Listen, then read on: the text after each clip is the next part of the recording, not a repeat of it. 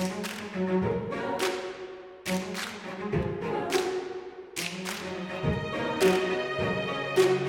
morning, good afternoon, good evening, wherever you are in the world today. My name is Jessica Bansieve. And my name is Kelly Hartensfeld, and you're listening to The Third Culture. So last week we talked about our struggles, what we went through after coming back to the United States for school.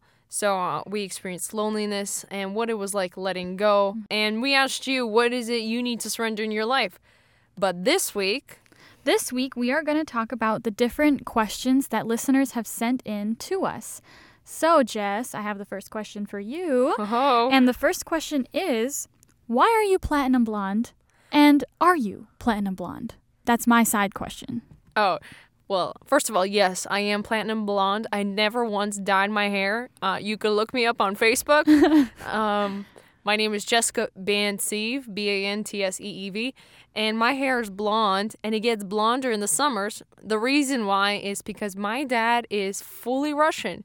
He was born and raised in the city where their missionaries at. And my mom, she's American, but has like Ukrainian, Polish, Russian roots. That's why I'm blonde. I see. And blue-eyed. See. Well, You're stereotypical Russian. There's your first answer. Russians are blonde. So, yes, I am blonde.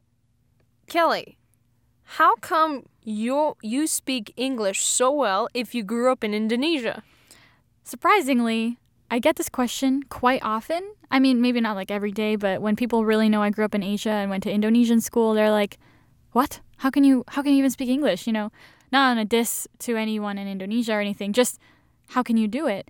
And partially when I was in kindergarten and in first grade, my parents took me out of Indonesian national school after first grade to do homeschooling because my Indonesian was partially better than my English.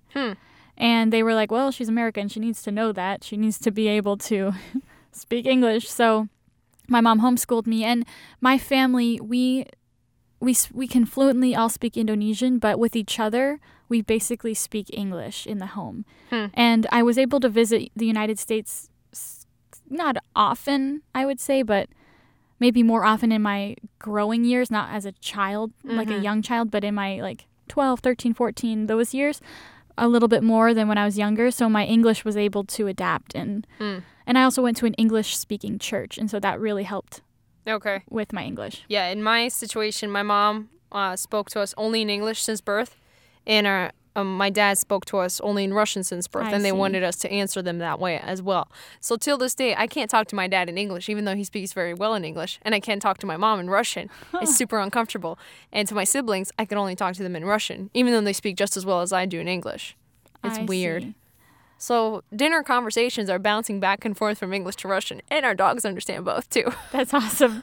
My dad used to walk around supermarkets pretending. His Indonesian's amazing. He would walk around supermarkets pretending like he couldn't speak Indonesian, and he'd have me be his translator. He'd be like, "Where is the plate?" And I'd be like, you know, and the lady thought that we were weird, and my dad was just being silly, but that was one way to practice English in Indonesian. So any more questions? Yes. So, Jess, how are you a Russian from Texas? How does that work out? In one of the podcasts, I talked about being homeschooled in Russia. I was homeschooled in English. So in order to get ready for university, my parents sent me to Texas. Going from Siberia, the tundra, I went to a desert. That's so funny. My brother was the first one, so he kind of paved the way, and I followed in his footsteps. Do you have any like family in Texas Nope. or anything? Oh, you just not at all. Texas. That's so random. Yeah, it was a God thing. Yeah. God provided for him to go because he wanted to go to medical school. Yeah. So my parents couldn't provide a lot of the research and lab work in homeschooling for him. So God opened the doors for Texas, and then I went. My sister went. My brother didn't go to Texas. He went to Pennsylvania. I see. But that's another story for Another time. podcast. Another podcast. Yes. Oh, yeah. We have another question.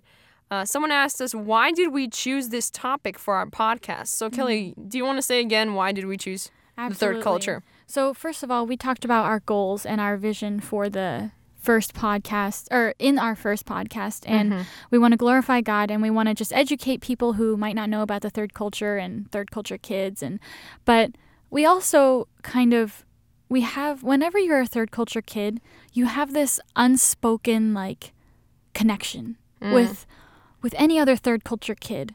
Whenever you know that about each other, even if maybe you're not best friends, even if maybe you don't really hang out every day, you can see each other, you can connect on a deeper level, you understand each other the way no one else does. And that is such a unique aspect of being a third culture kid that not many people are able to experience. And so talking about our different experiences just kind of proves the connection, like it just is. Yeah, I don't know if that helps explain. Yeah, I would like to elaborate a little bit more. Why we chose the third culture is because a lot of people just don't know what it's like to grow up overseas. They don't know. And so we thought it would be interesting to share what it's like in a different country for those who've never been overseas. And we hope you do go overseas and see the world and see different countries and try different foods. We also hope that the next time you meet someone who is a third culture kid, you talk to them. You ask them about their life. And that is like the best thing when someone comes up and asks you something specific. At least for me, like when they're like, Kelly, what was school like in Indonesia? Or what was something like in Indonesia? Something kind of specific. It makes me like feel like, oh man, I can connect with my culture that I grew up in and bring it to the United States. And because some people don't care. So maybe feel encouraged to... If you are a third culture kid, feel encouraged to share your stories. Yeah. And our next question, Kelly, what's our next question? Our next question is, do you dislike North America because of the foreign country that you were raised in? Jess, why don't you take this?